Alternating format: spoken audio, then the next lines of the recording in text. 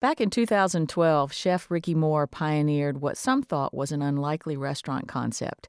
He opened a walk-up seafood stand in Durham called Saltbox Seafood Joint, where people could order fresh local seafood dishes.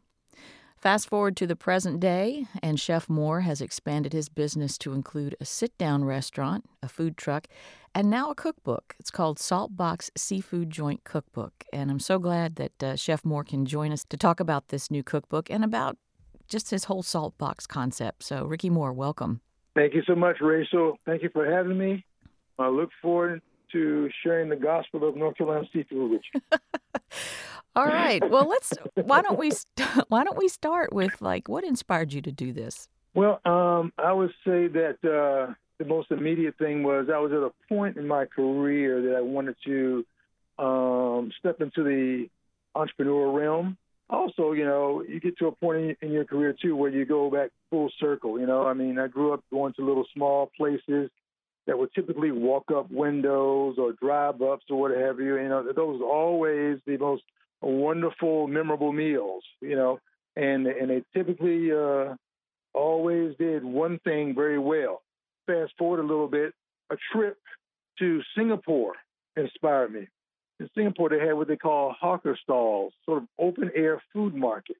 They have small little spaces where one or two people are doing something extremely wonderful, and people religiously go to these specific, stalls. After eating my way through all these stalls and everything, and now I was in a place where I wanted to do something that was a little bit more kind of feed the masses, but also reference, my heritage as growing up in coastal North Carolina.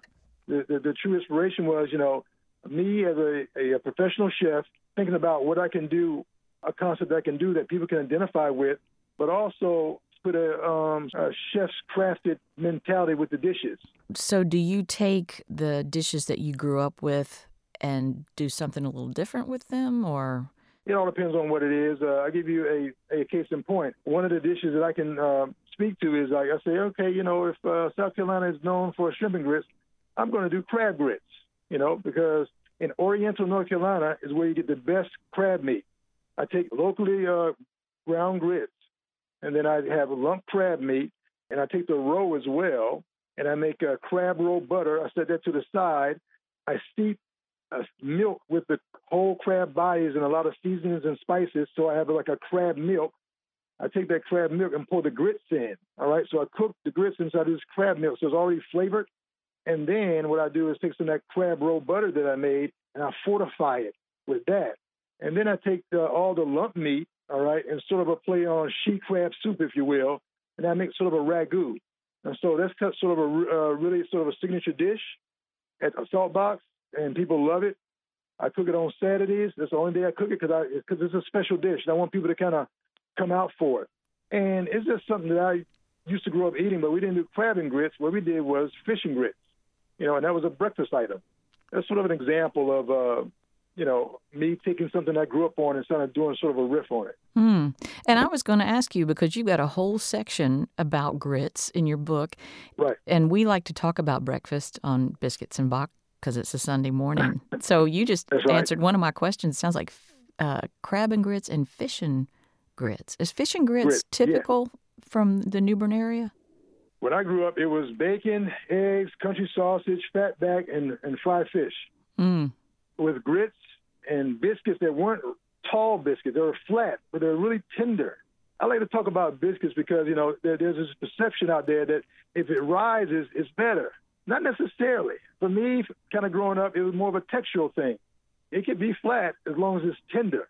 I used to watch my grandmother make them, and she would have like a jar of molasses, fatback, fried fish, scrambled eggs, grits, fried potatoes, all that sort of thing, all together. And it was ultra delicious. You're making me really hungry. That's the goal, Rachel. That's the goal. We can't talk food and not get, excited about it. You know what I mean? I know exactly what you mean. All right. Well, I enjoyed talking to you. Thanks for making the time. Okay, ladies. Have a wonderful day. Bye-bye. Bye-bye.